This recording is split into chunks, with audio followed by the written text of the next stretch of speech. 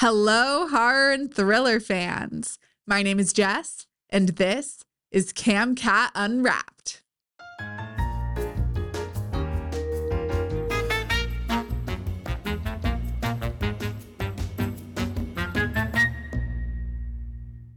You've been listening to Clawheart Mountain by David Oppegaard, who's a Bram Stoker Award nominated author. Today we have him here for a virtual interview in our studio, and I'm, as always, so excited to talk to him. Dave, thank you so much for being here. Thank you for having me. This is great. I said David Oppegaard, right? I did not say Dave Oppegaard. No, you said David. I think. Okay, phew. I know that you usually sign off emails as Dave, but I was like, wait. Yeah. I need to make sure I use your author name for introducing you. Why don't we start? People usually call me David when they're mad at me, you know. When they're mad at you or when they're referring to your credentials. Yeah, David. That's like me with Jessica. Yeah, they only call me Jessica when I'm in trouble. Otherwise, it's Jess. So I completely understand. Well, now we know a little bit about you. Why don't you tell us a little bit more? Sure. I live in St. Paul, Minnesota, and I've lived here most of my life, but I did grow up in a small town called Lake Crystal, which is south central Minnesota by Mankato, and it was a town of just 2,000 people. Wow. And I've been writing since I can remember, basically when I was like 7 or 8. I was writing stories about ninjas and robots and world wars and stuff, crazy stuff like that. And I would fill chapbook after chapbook that my parents would buy for me. And so I had a little library already by the time I was like 10 or 11. Oh my gosh. And then after we got our first Apple II computer or whatever it was, I started writing a short story one day when I was 14. It was a sci-fi story, and I really liked it, and it was kind of creepy. And I kept working on it, and suddenly I realized I was writing a full book without setting out to write a book. So it was a short story that bloomed into over 400 pages, and still my longest work. Wow. Because I don't write really big, thick books usually. And is this a published work of yours? Hell no. It's very ambitious if you look at the plot of it, and it's set across many planets, and it all comes together at the end. So the plot's the best part, but like it's obviously kind of derivative of Star Wars and all the sci-fi I was reading at the time. I really love Star Wars though, and Star Wars and Stephen King were the big influences on me that way. Okay. But, after I finished that book, I realized I really wanted to be a novelist, not just a writer, but like a novelist. Wow. Okay. Yeah. Well, okay. I mean, it sounds like you knew at a really young age that this was the path for you. Yeah. That's really, really neat. I kind of set up the rest of my life like that in some ways. I wrote my second book by the time I had graduated high school. And then I used these manuscripts to get into college because my grades weren't the best. They were fine. They were like B grades, but I got into a good college because we actually brought the manuscript into a professor's office who's the head of did writing at the English department for St. Olaf. And my mom basically convinced him to let me into the college through the manuscript. Wow. Back then it was printed by Kinko's and single-sided and then bound 400 pages. And when you womp that kind of manuscript down, it has a certain heft. Even if I had written Red Rum on the whole book, it would have been impressive, the diligence. But I mean, yeah, that is really, really neat. Yeah. It's also crazy to think about you being that young and having a complete work like that. And you, like you said, your parents had this whole little library of things that you had completed by that point. Like, that's really impressive. Yeah, I just loved it, and I would just get lost in writing and reading too, obviously. But it was my biggest escape, and still to this day, it's like the great founding joy of my life. Really, is writing. Wow, that is so neat. I know you mentioned, Star Wars sci-fi things being a lot of your inspiration, but also Stephen King, which funny enough, this being so horror thrillery, I feel like you can see a little bit of the sci-fi fantasy, with the Wraith and all of, the like interesting mystical aspects of your story. But you also mentioned Stephen King, of course. Beyond that, what is your connection to this genre that you've been able to kind of Sure. enmesh those two things. So just speaking of genre more broadly, I've always loved a wide range of genres. Like I grew up reading a lot of westerns too, like every Louis Mm. L'Amour basically, because my grandpa did. So when I would visit them at the lake, there would be nothing to do. It's a big theme of my childhood. Is no internet yet and no cable TV, so I would read a lot, a lot. That's And awesome. so I loved westerns, and I loved Ray Bradbury, and I loved Arthur Clarke and all the old school sci-fi, and I loved Stephen King and Dean Koontz and Robert McCannon. And Mm. then later on, I started to realize that each book could be a different genre, and I've kind of done that. Each book's a little different genre if you look at what I've published. I've done a horror western. I've done dark fantasy. I've done literary YA and just straight horror. And this book I do consider a horror thriller. Yeah. So, and another author I'd like to mention is just I read House of Leaves like when I got out of college by Mark Mm. Danielewski, and he was that book really showed me what horror could do, like the cerebral side of it. Yeah. And then Annihilation by Jeff Vandermeer was horror sci-fi at its like very best. So those two books later on kind of were a big influence. Sure. Well, I mean, the psychological aspect I think was really, really neat. I love the way that, I can see how, even just from your little description of them, because I'm not super familiar with with that author specifically, but how you can kind of draw from that psychological stuff when you wrote this book. There's some really fun pieces to it that it just made it really fun to read. I never try to spoil too much in the interviews just because, the whole point of these is we want you guys to read the Yeah, books, that's but how I yeah, always feel about readings too. Like I'm like, why am I reading this to you? Don't you want to read it? yeah. Don't you want to read it yourself? Here, I'll read something else. Yeah, listen to how great my voice sounds. So you want to read Yeah, other stuff that has my voice in yeah, yeah, it. yeah, exactly. Yeah, that's great. Well, it sounds like you then drew from a lot of different inspiration as you were writing many of your works, aside from just this one. Um, Yes. I mean, you said you've been writing your whole life. Tell us more about some of your other published things, some of your unpublished things. What book number is this in your sequence here? That is that last question is the hardest one because I've actually started losing track and I had to my books in a Word document to remember which one and what year I finished it. Oh my But gosh. so I'll just do some of the bigger highlights quickly because I could talk forever. The book that got me an agent never got published, and I always think young authors like to hear that story. But Yeah. it was a book called Knocking Over the Fishbowl, and it was literary YA about a guy who is basically living a life of ennui in the suburbs, but then he meets this homeless guy who turns out to be an escaped prisoner from a mental hospital, or not prisoner, but just patient from a mental hospital. And it's like a comedy. It's like a literary comedy, and they become friends in an unlikely pairing. And like Hmm. this has nothing to do with like a book like Clawheart Mountain, but it goes to show like how I'm always playing with genre. And I really liked that book, and that got me an agent, but we never published it. And then I started writing a book called The Suicide Collectors on the side when I was in grad school, kind of Huh. for fun because I didn't really like my thesis novel.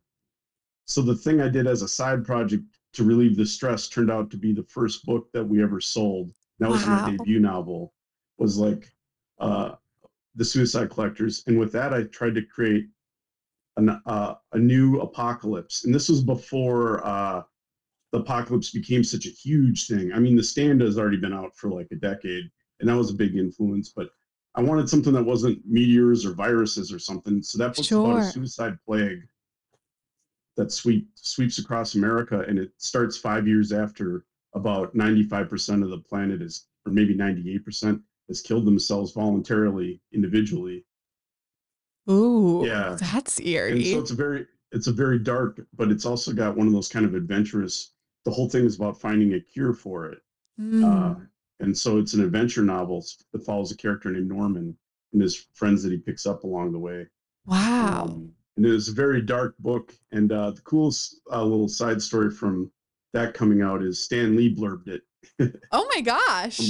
Marvel Comics Stan Lee, and then he actually sent me a signed copy of my own book.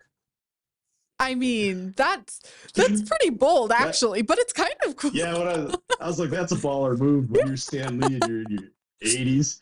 And I remember thinking at the time, please don't die before the book comes out, because it kind of feels weird if a dead guy is blurbing my book. Like maybe I killed him. But then he lived for like another 10 years and they had the whole Marvel Renaissance. Yeah. Yeah, So he I was guess it was good around for luck a for him, while maybe. after that. But that shows how kind he was, because I'm sure my publisher just reached out to him and he didn't have to do that. Yeah, Um, that's really I great. still have trouble getting blurbs now.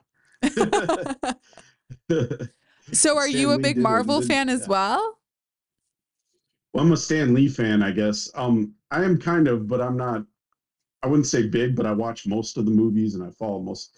Like I haven't watched the series Loki yet, even Okay, though my friends tell me to. So that's kind of the level I'm at. Like I'll see the feature films, but I don't always watch the shows. that's so funny. Well, getting back on track now. Thanks for taking the little detour with me.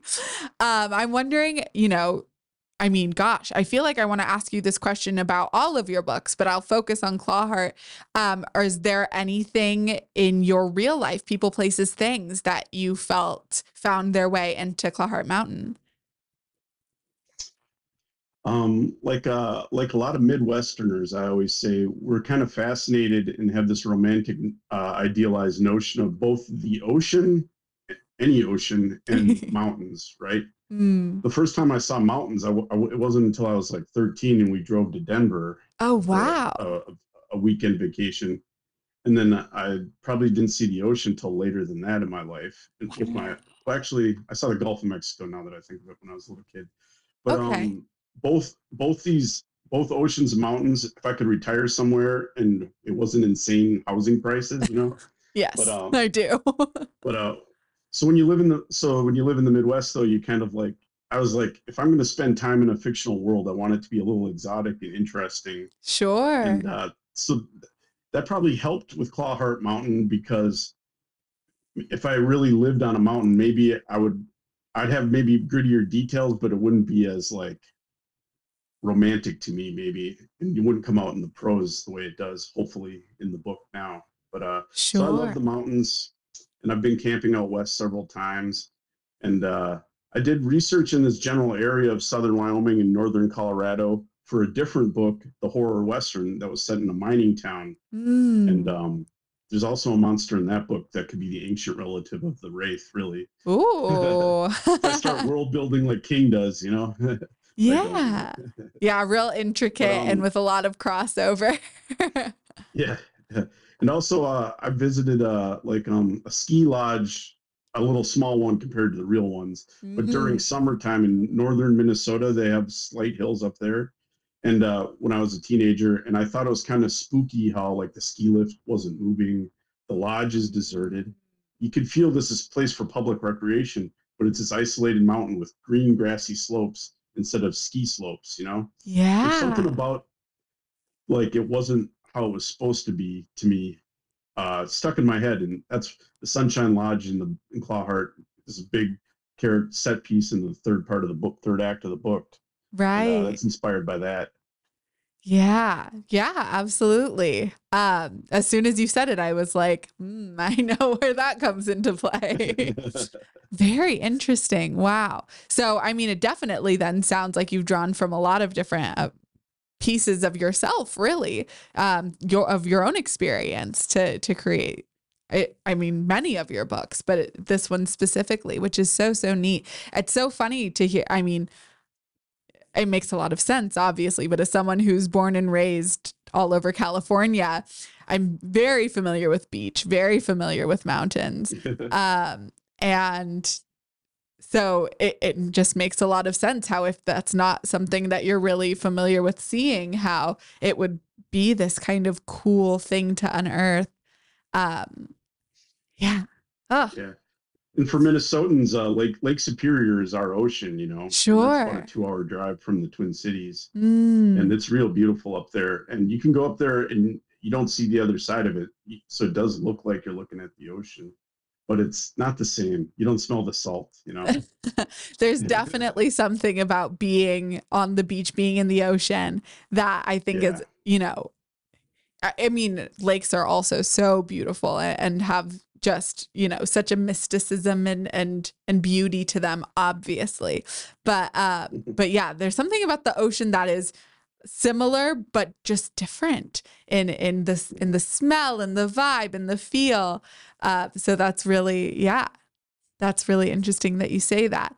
Back to books again. I'm really loving, though, how often that you and I kind of find ourselves trailing off into other topics. It's very, very fun. I feel like I get to interview authors all the time, and I love hearing about the books. And obviously, we're going to always circle back, but it is always very fun to me to just get little glimpses into what your life looks like.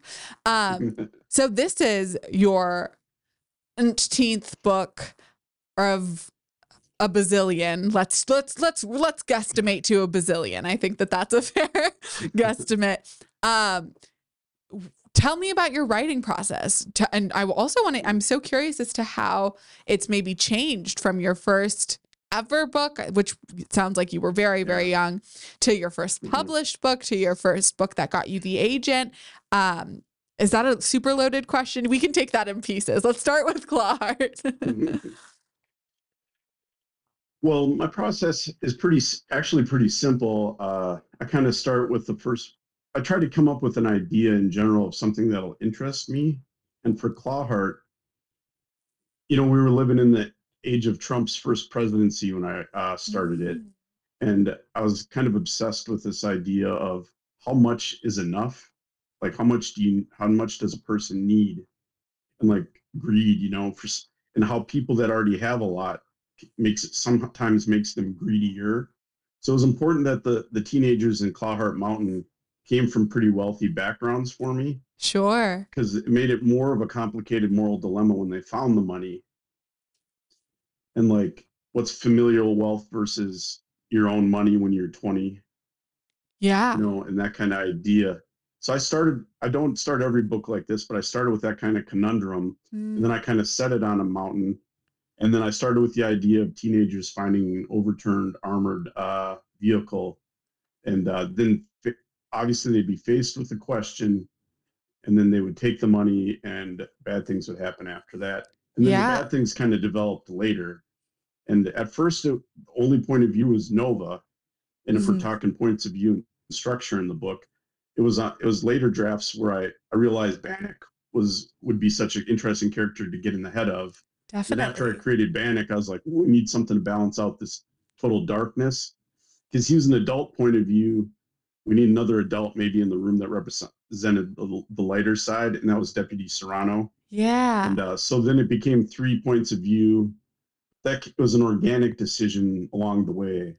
And like, I Interesting. know a lot of authors do a ton of research, and I did some research, but I really start with just page one, and I kind of write till I have 50 pages, and then I notice, okay, now it's got legs. This will be a book, but I don't assume Wow. it's going to make it past the 50 pages. So I'm ready to eject, so I don't spend years, which I have. Yeah, another book, I wrote a whole book and then rewrote it from scratch twice before it became the published book it became. So yeah, but with Clawheart and most of my books for my outlines, sorry, I'm kind of all over the place, but No, it is that's a good okay. question. I'm totally enthralled. I'm hanging on bated breath, I think is the term for how I'm feeling. All right. I'm absolutely immersed in your story. For outlines, so I write that 50 pages first, really, before I do any kind of outline.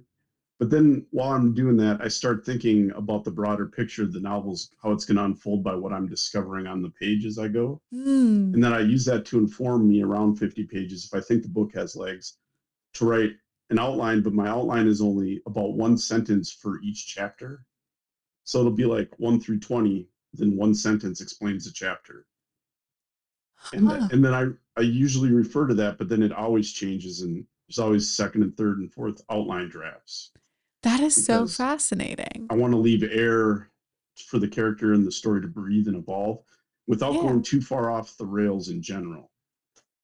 That is so, so neat to me. I feel like we usually ask our authors if they feel like they're more of a planner, someone who goes through series of Mm, outlines and, has everything very meticulously planned as they go in, or a pantser, which is, flying by the seat of your pants.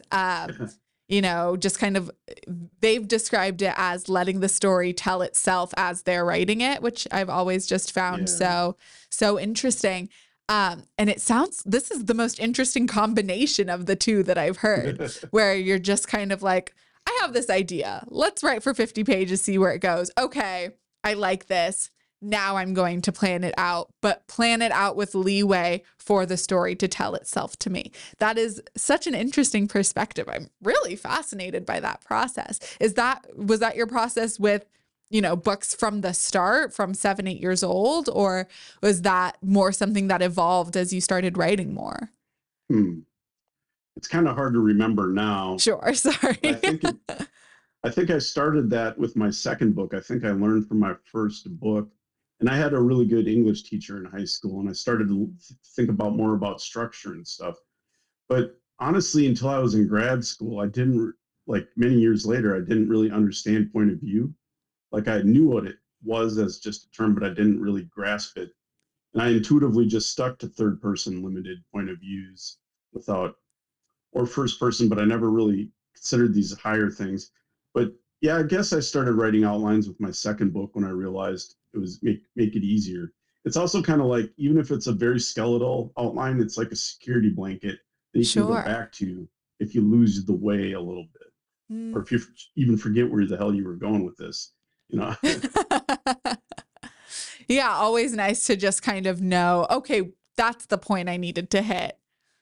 Let's try yeah. and work our way back over there. And I also draw a lot of maps, like very like ninth grader level art maps of way towns are laid out, or even a house or a room. Just 2D maps in my little spiral notebooks, just so I make sure the character keep them in the space. Helps me imagine what room they're walking into and not mess that up. That's so neat. So really being able to visualize not just in your head, but does this actually make sense if I were to chart it out? That is so Yeah, and I neat. think I learned that earlier on from fantasy books and how they have those great maps, especially Lord of the Rings and all those Yeah. maps they have at the beginning of fantasy. And like as a young reader, I was picking up this helps me immerse myself more in the world because I got it's mental mapping basically. Sure. Oh, that's so interesting. So, did you draw out the side of Clawheart Mountain? Okay, here's where the resort is. Here's where the van is. Here's where they're going. Here's where, all the places that they're stopped. Yeah, Here's the sheriff's basically, and office. I also had to figure out how big is this mountain because like it's got to be pretty damn big, but not Yeah. so big that it's crazy because there's no mountain this big in Wyoming. I don't think. But it is part of the Rockies. The Rockies go all the way up through the edge of Wyoming, Montana, into the Canada. Obviously, would become the Canadian Rockies. But Yeah. so it is a little part of the Rockies. But the mountain's as big as it needs to be for the purposes of the story. That's fair. Yeah, I think readers are pretty generous about that. They're not sitting there with their gradation maps and like No, of course. topographical maps, but you Yeah. try to get at least an idea. And I think there's an element of believable world building that I think happens too, where it's like, okay, is this our Wyoming? Maybe not, but this is definitely real for this world. This definitely, needs to exist for the purpose of this story and exists in a believable way. So I felt that way as I was Yeah, reading anyway, that, I and all didn't my know much books are about kind of like that. Wyoming geography, but Yeah. or geography in general, truly. But in my mind, I thought this is a mountain that exists. Whether it does or doesn't was irrelevant as I was so immersed in the story. That's good. Yeah. So you'd mentioned, mapping out all of your things. You'd also mentioned how different perspectives, you kind of learned to incorporate as you have gone on your overall writing journey from writing things as a kid to now. What would you say in this book specifically was the hardest scene for you to write? And then maybe in general, what are hard things for you to write? the opening chapter for almost any book is such a critical chapter Mm. where you're trying to convey all this brand new information, but you want to show, you don't want to tell it all, and you got to keep the narrative going so you don't lose the reader's interest. Sure. So, like, you could teach a MFA level class just on first chapters and rewrite them and rewrite them. I think nothing gets more rewritten by me, anyhow, than the first chapter of any book. And for Clawheart Mountain, you had to lay out, you had to map what the mountain was like, and you had to describe a whole group of teenagers in a short amount of time and give them enough character traits that the reader has something mentally to hold on to when someone speaks. Mm-hmm. And they're all teenagers going to college, so they're not totally different kind of people. Sure. But like their little quirks and stuff. So just getting all that down and then refining it enough to make it a polished chapter. And then, of course, you need the great hook at the end. Oh, that's yeah. when they find the armored van and Nova goes to the back and looks in, but it doesn't say until second chapter what she sees. Yeah. That is so neat. So that kind of introduction kind of scene, which, so Yeah. when you go back and start revising it, does that happen after you write your first 50 pages and do that process? Or is that something that you're constantly doing as you're also trying to get it to a point of, do I like this or not? The funny psychological thing is when I'm working on that first draft, every time you open a Word document, that first paragraph pops up for me, you know. So before I even get into the world, I often am refining just one word or one sentence. So that first page has had my eyes on it way more than anything else in the book. Sure. Artist, other parts. But beyond the first chapters, I was just going to add that I think when Bannock finally meets Nova on the mountain, those scenes were the most loaded and hard to, because I wanted him to be creepy, but yet they kind of form a little bit of a bond Mm-hmm. by the time they face, you know, Yeah. their fears. Yeah. So that was another hard, those chapters, if you go look back at them, I was really making sure. And it was actually my editor was like, why don't you make them a little creepier and a little more sexually charged in these Oh. scenes? Just a little more, just to give it a little spice. And I was like, okay, you're the freak. I'll listen to you. So I can blame them for that, right? No, but That's but so yeah. interesting. You know what's funny is usually that kind of stuff, unless it's like blatant right in my face, it kind of goes over my head, and I felt like it went a little over my head there. I felt the That creepy. probably means you're a nice person. You're a nice person. or maybe a little naive, you know. We'll see. Yeah. We'll see how it plays out. But I'll take the nice person compliment. Thank you. Yeah. So that's really interesting. Yeah, to have to be told by your editor too. Was it one of our CamCat It was editors? a cool note. Yeah. Yep. Was it Helga, Alana? Yeah. Sorry, it was Helga Shear. Yeah. Okay. Yeah. Helga. Yeah. To be told, all right, you know, let's push this further than it. By the way, Helga was so great to work with. She was really great to work with. Yeah. Best editor I've ever had on a book, I think. And that's awesome to hear. St. Martin's Press and some other great publishers. So. Yeah. Wow. Well, that's really great to hear. We're planning on having Helga on the podcast at some point too, just so we can that'll be a pick great her interview. brain. Yeah. Oh, and she's just so eloquent. I've known her since I was a teenager, so it'll be really, really cool to get to pick her brain professionally. But yeah, awesome. that must have been so interesting too, to be told, like, here's this kind of iffy topic, push the envelope, go even further. Yeah. I mean, it's just a matter of like turning a dial a little bit, not going too crazy, which is like the best kind of editorial notes in general I've found is like things that like just make everything tighter and a little more exciting. Yeah. That's stuff that the notes I really love. Because I've really worked hard on a manuscript by the time it sees my agent's eyes and before it sees in any editor's eyes. So like I've got the basic foundation of what I want. So yeah. Yeah. And well, I mean, it sounds a lot like you put so much of yourself into these stories. You know, they have been something that have been so much of how you grew up and so much of your heart. So it makes a lot of sense that you would put a lot of effort into creating something that you're proud of before anybody puts eyes on it. So I think that kind of heart really comes through. And I mean, I felt like it came through in this story. So I'm sure it comes through in your others as well. That's really, really neat. I think what it boils down to with me is I get bored pretty easily when I read other books, and I keep that in the front of my mind all the time when I'm writing. And I Yeah. try to make it as interesting as I can to me, and then I'm just trusting the reader will also be interested because I am. Sure. Oh, that is so It's kind funny. I get bored of reading other books, so I try yeah, to not to make sure my readers aren't bored. Honestly, I think that's fantastic motivation. yeah, yeah. So for you, you've mentioned a little bit, turning up the dial on some things. You've mentioned even knowing a little bit of Wyoming geography and just little bits of things that sound like they've kind of become important as you have written this book specifically. What kind of research do you generally do to inform your books and your stories? And what kind of research did you do specifically for Clawheart Mountain?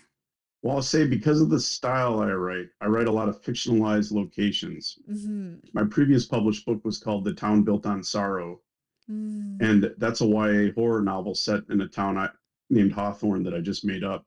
But it's located somewhere like, kind of Colorado-y. So as you'll Okay. notice, I barely ever write about stuff in Minnesota, almost never. Sure. So, Too but familiar. what I do, I mostly, yeah, right. I mostly do spot research. So when I find I need a good concrete detail, like with Bannock, I was gonna say I had to look up all this stuff about compound bow hunting because he Mm-hmm. uses a compound bow, mechanical Yeah. bow, and I knew nothing about it. I'm not a hunter or anything, so I had to look into that and learn how you can keep like the U handle of your bow, and then you could add different parts, but you have this part of the bow he'd use for all his hunts, which would be Mm. important to a character like him. So Sure. sometimes your research helps you develop your characters. Once I learned that was a thing people did, they kept Yeah. part of the bow, but enhanced it with more modern stuff as years went by. Um, Right. that kind of spot research is mostly what I do because it is so fictional what I'm writing, and I don't even if I write stuff set in the past, I I'm not as bound to like the historical fiction level of detail. Although when I wrote Okay. the Western, I made sure I knew everything about copper mining and stuff because it was a copper mining Mm. town, and part of it took place in the mines. But Sure. so then you have to dig in deeper sometimes. But I'm amazed at some writers. I hear their interviews and their research is so off the scales more than mine, and I'm like, well, I'm writing not for homework. you know, that's what I'm like. I'm out of school. You're like, But I don't I have try to to do do that enough. anymore. I'm doing this for Yeah, pleasure now. I'm doing my due diligence, and Yeah. I will admit that a lot of research has helped me, so I can see why it's like a necessary. But for me, it's a little like taking your vegetables. Also, you go Sure. down wormholes. Like when you look something up on YouTube, and suddenly like hours have gone by, and you've been in this wormhole, and you're like, I could have been writing during this, That's fair. It's so funny that which is a you thing I think a lot. dang it. I had to spend my time grocery shopping. I could have been writing. Yeah, I think this all the time. If you're talking to me, 50% chance. During this interview, you're like, ugh, I could be Yeah, writing like right now. yeah, okay. I could be getting an Academy Award for some reason or something. I'd be like, wasted time. Nobel Prize. And you're like, all right, Yeah, let me uh, get back to my laptop. yeah, yeah. That's hilarious. This That's is really just great. Um, but I was thinking it's so funny to me, or so interesting to me. I feel like the way that you did research on Bannock specifically on his bow made like lent so well to the character. That felt like such an essential thing for him. So whether it was, just something that kind of got built out and then was like, okay, yeah, it makes sense that he would be like that, or an essential part of his character. It felt, or, from the get go, rather, it felt so central for him. So I just, I I appreciate that you took a little extra time, even if it took away a little bit from the more creative, fun part for you to really the attention to detail made a big difference, and I think makes a big difference to a lot of readers. So I really appreciated it. Thank you. Yeah, I find the devil's in the details most of the time with writing, actually. Definitely, Those yeah. details. Well, I want to shift gears just a little bit and talk about the audiobook, which is what our audience has been listening to as we have been listening to this book on the podcast. And if you want more info on the audiobook, you can go find it on Audible or camcatbooks.com. It's all over the place if you missed the entire book out on the podcast. But we have been all listening to the audiobook. And I'm curious as to what your experience was. If you've listened to the audiobook, what your experience was hearing it read out loud to you. Do you have other books that are also in audiobook form? Have you listened to those? Just one other book, and it was my debut novel. So it's been Oh, almost 15 years. Yeah, so it's The Suicide Collectors is on an audio book. And the mm. cool thing about that audiobook is the voice actor, and it's just one actor. He sounds like a deeper, gravelier Kelsey Grammer. Oh, And the interesting. opening line is like, "The path home was hung with weeds and hanging vines." Like, Ooh. and he gives it this gravitas that wasn't in my brain, but once you hear it, you can't unhear that voice, kind of. That's great. and Wow. and with Clawheart, it was really interesting because unlike my first book, I was able to pick or put my hat in the ring and vote for each voice actor for the three different points of view. Yeah. So they send you Camcat sent me three different audio clips or three or four for each character for each point of view. Hmm. And then I kind of picked which one I liked the best. And then it's kind of like they're all good. They're all good. So, but it was interesting how when you hear the voice, you know the voice. That's that character. And I Mm. felt that the most with Deputy Serrano out of the three characters. Oh, wow. Um, like that voice for some reason really, I was like, I was really hoping, and they went with all my choices. So that's awesome. Okay. So Oh, if you're that's loving the really cool. audiobook, it's because Camcat did a great job of finding voice talent, and And because you I really picked like well. it. Yeah, and I tried my best. Well, it's like, what do you hear? And with interesting enough with Deputy Serrano, it was like how she handled the Spanish accents on stuff, Mm. and some of the actors is a little more pronounced or something. I was like, that sounds most natural, like Deputy Serrano would talk, Sure. in my head. Yeah. Yeah, Oh, that's so um, neat.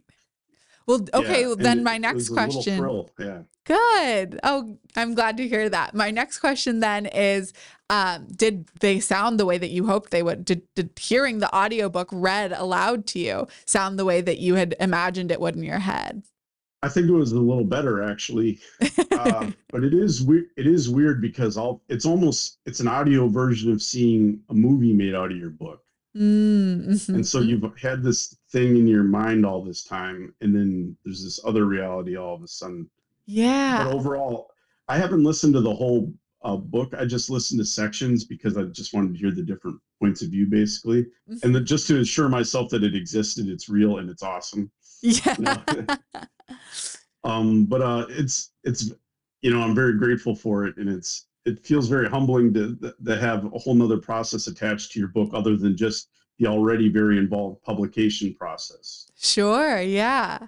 Yeah. To have it is like a little extra layer thrown in there because, not every, I guess, publishing house, not to pat ourselves on the back too hard, but great job, Camcat. Not every publisher house Yeah. does have that little extra step to turn it into an audiobook as well. Mhm. Yeah, it's really interesting to add that little piece to the already moving puzzle of putting out a physical, tangible print edition of a book.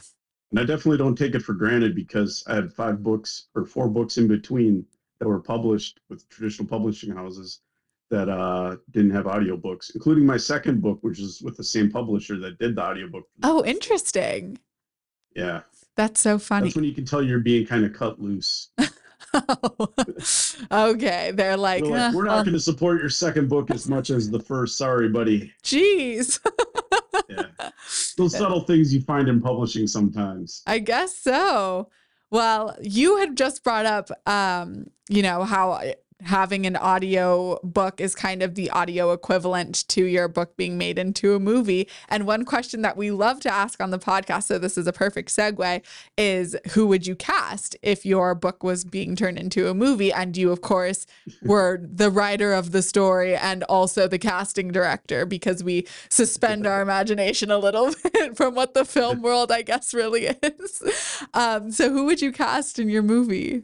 So I knew you were going to ask me this because you kind of sent me some broad questions ahead of time. I So I did. actually like used the internet to help me. I don't want you to think, I don't want people to think I had this in my mind locked and loaded the whole time. No, So I this think that is would why probably hurt me as a writer. we Yeah. love it when you guys come prepared. Yeah. So I think just for the three main characters, Nova, who's the main character, she's 19 in the book. She's going to be a freshman in college. And she's kind of the outcast in the group a little bit. And she doesn't really know everybody as well as everyone else in the group is 1 year older, which is a big deal when you're sophomore versus a freshman in college, right? Totally. It's like a huge gap. So, but I was thinking maybe Sadie Sink, who Okay. plays Max in Stranger Things. Yeah. And or this would be a huge get, but like Jenna Ortega. Well, especially now, I feel like when I would Yeah. see her before, I was like, or I always thought, oh, that actress is so adorable. But now she's like this huge get. She's been in all of the Yeah. things now. I mean, if we're daydreaming here, might as well go big, right? Absolutely. Yeah. No, but I could definitely see Sadie Sink being a great Nova. I feel like she has that like kind of middle ground of like definitely that kind of awkward, broody, thing that you need to bring to that, but also the lightheartedness with like, I don't know. I just feel like would be important and an important element to add in like a child. Yeah. Yeah. And so for Deputy Serrano, these are all big gets, by the way. Deputy Serrano. That's great. I would love. We love dreaming big. Yeah. Selma Hayek. Yes. So good. Yeah, she'd be so cool. And Yeah. I think she could do the subtlety of like after, some bad things happen in the book and she's very broken up about it. I think she'd handle that great. Sure. The strong, but also the very like emotional and I think a good balance. She's so good at that stuff. There's a reason that big actors are the way that they are or as big as they are. Yeah. And it's because they can handle the subtleties of things like that. And finally, Bannock, the main bad guy in the book. I think I looked up top 100 bad guy actors of all time. Really lazy Google search. But as soon as I saw him, I was like, holy shit, it's Bannock. And I would think it would be James Woods. James Woods. I'm going to have to look that one up. He's an older guy. He's like a silver-haired fox kind of guy, but he looks badass. That's fantastic. Okay, I'll have to look him up and see if he matches my mental image of Bannock too. His credits are so long that I'm looking right now and I can't even find his most famous stuff. Like Wow. Yeah. Oh, that is really neat. I know that even for like some of Nova's friends, like Isaac, I have a friend named Isaac, and I just saw my friend Isaac the entire time. He has very few characteristics that actually align with your character, but in my head, he looked just like Isaac the whole time. It is funny how when I'm writing, I'm consciously being like, don't just write descriptions of people you know. Like you got to really develop this character different. But every character has like a little something you've picked up from somebody you know, or even expressions or stuff. It all just kind of bleeds into these fictional worlds. You just try not to be too blatant about everything. Well, I was going to ask if you ever had that happen where you write a character and you're like, oh, this is exactly like so and so. And if so, did you change it? And if not, did they realize that it was them? Well, that's a thing all young authors do, I think, a lot.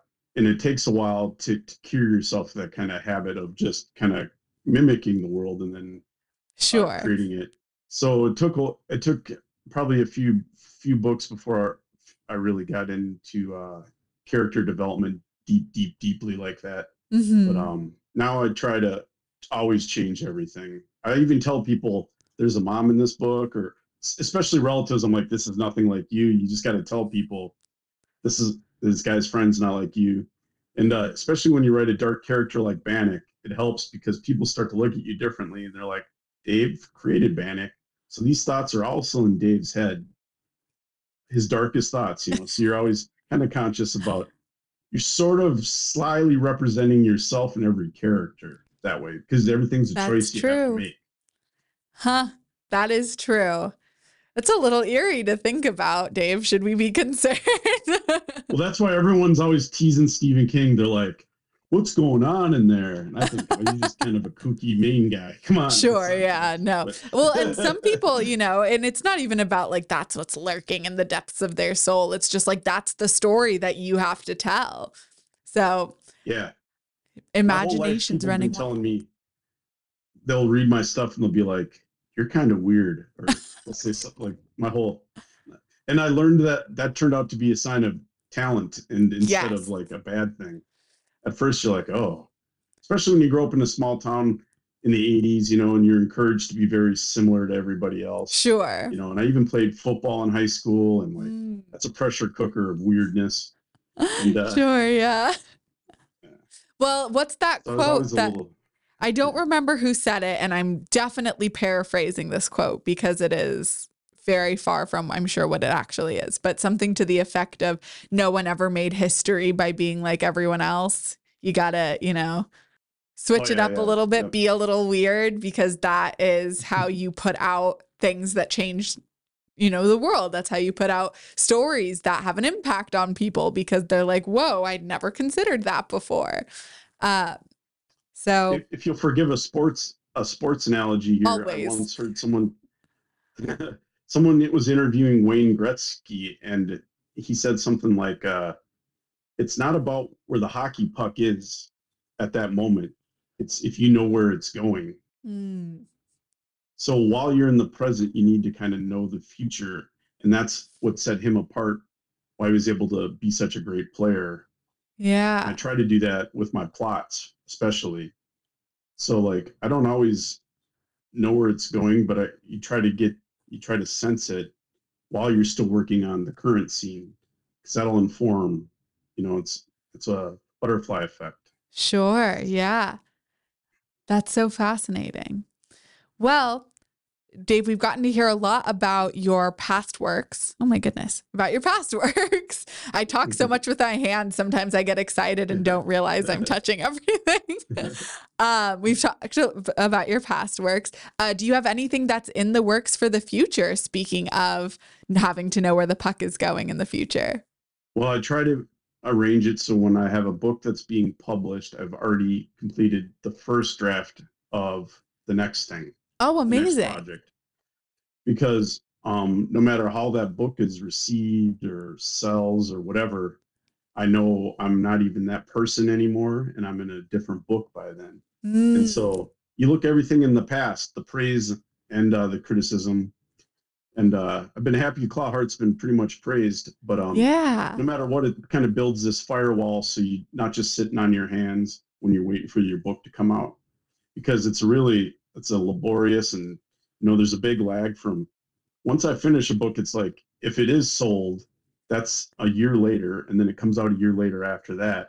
So I've had 2 years, so there's no like excuse for me because I try to write a book a year. Oh, wow. I yeah. So I usually have a project.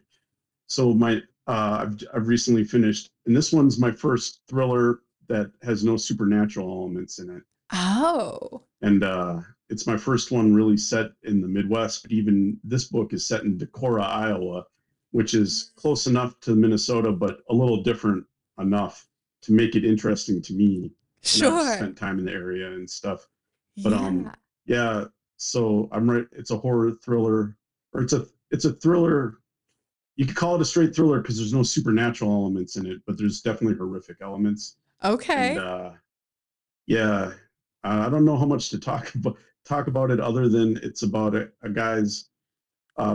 whose wife has gone missing, and we don't know why or whether to trust him or not at the beginning of the book. But then her family shows up and makes everything 100 times worse. Mm, wow. Because they won't listen to him no matter what he says. And Interesting. everything keeps escalating and escalating. And it's very Coen Brothers-esque, I guess you'd say, in some ways. Like Huh. the old Coen Brothers, like Blood Simple, the Well, first if movie. you end up submitting to CamCat again, I hope I get the manuscript on my desk. That sounds really interesting. You know what's so funny Yeah. too is I was not someone who was a huge horror reader. But so when I saw, okay, I've got to read Clawheart now, I was a little bit nervous about it, but I was so invested in the story that I enjoyed it so much. And I have to say, you have converted me. I am really interested in my horror thrillers now. So thank you for that. And so now Yeah. I'm really hoping that that this next one comes across my desk as well, because I did really so much enjoy reading Clawheart Mountain. Thank you. I appreciate that. Oh, thank you. Before we let you go, there's one more question that I like to ask all of our authors, just as like a fun getting to know you at the end of the episode question, which is, what are you Sure. reading right now? I know you've said that you're a pretty prolific reader, so what are you in the middle of? Came prepared to. Amazing. Well, I guess it's going to be backwards here, but this is what the cover looks like. I Okay. just finished this, and this is weird because this is a literary collection of short stories. So Hmm. this kind of shows my side of like, I'll go to the library once a week at least, and I'll Wow. pick out a couple books that just speak to me through jacket copy, basically, Mm. that I don't know much about. Although this person has tons of credits. Everyone seems to have amazing credits on every book I ever pick up now. Isn't it wild? It's like Like you have a everyone's one. radar for it. You can just spot something that's a masterpiece. Yeah. And this is called Funny Once, and it's by Antonia Nelson. And Mm, so that's the literary side of my life. And then right now I've started reading this old Western called The Oxbow Incident. As you mm. can tell by this jacket or this cover, it's old school. Yeah, But if you'll bear with me, I just wanted to read the first two lines of the copy. And this is sure. why I picked the book up. Okay. The Oxbow incident is a tale of primitive lust for revenge set in the dusty little cattle town of Bridgers Wells, Nevada, in the mid 1880s. All this stuff's already, my switchboard's lighting up. This sounds Revenge, very you got up your your Western. alley. Yeah. And it's also set in the same time period in the same state, of my horror Western. Oh, And then a wow. cloud of Yeah. suspicion and anger lies over the town, for the herds are being systematically pillaged by elusive thieves who manage to spirit the stolen animals away through the high Sierra. So I Wow. love jacket copy, and I write the jacket copy for all my books. And that's one of Mm, my favorite parts of the process. Anything sure. you've read on a book, maybe I've had an argument for a few sentences or something, but I really love that part of picking out books. And I'll be reading sci-fi 1 minute, or I don't read nonfiction as much as I probably should, but I always love stories about things that are made up. You know what? I don't think there's anything wrong with that. I don't think you should be reading a certain amount of nonfiction. I Yeah, think that made up worlds are very fun. And, you're reading, which I think is better than not reading at all. So, definitely one of those readers who read to escape and just to become invested in a world. ugh, I love that. I feel similarly. So I understand. I actually used to be a nonfiction reader, huge nonfiction reader. But I, since joining the CamCat team, I have to say, genre fiction has become something that is very near and dear to my heart now. So it's going to be hard for me to pick up a nonfiction book over a fiction book for a while, I think.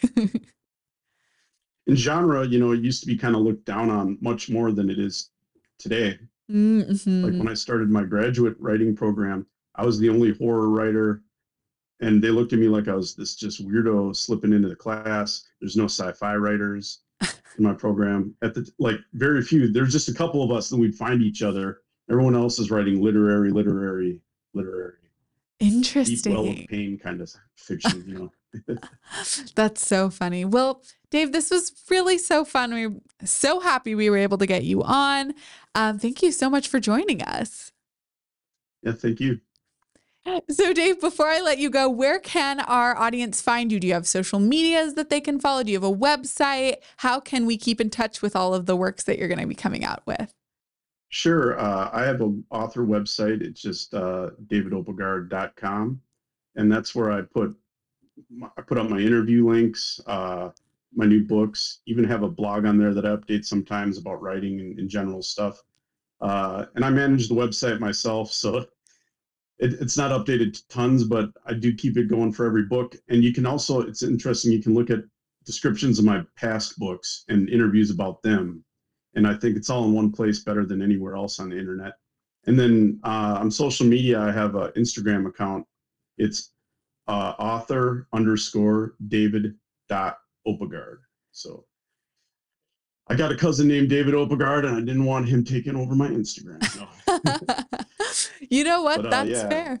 I also have a cousin, Jessica, so I get it. Mm. We've got to find ways to distinguish ourselves. Well, thank you once again, Dave, for coming on. It was really so lovely to be able to pick your brain and chat with you about your book. Yes, thank you for having me. It was great.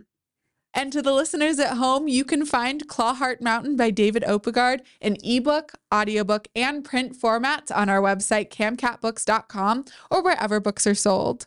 You can watch Camcat Unwrapped on all major podcasting platforms or watch us on our YouTube channel. And make sure you follow us on social media at CamCatBooks. Thank you all so much once again for tuning in and unwrapping another one of our books to live in with me. My name is Jess, and I will see you all next time here on Camcat Unwrapped.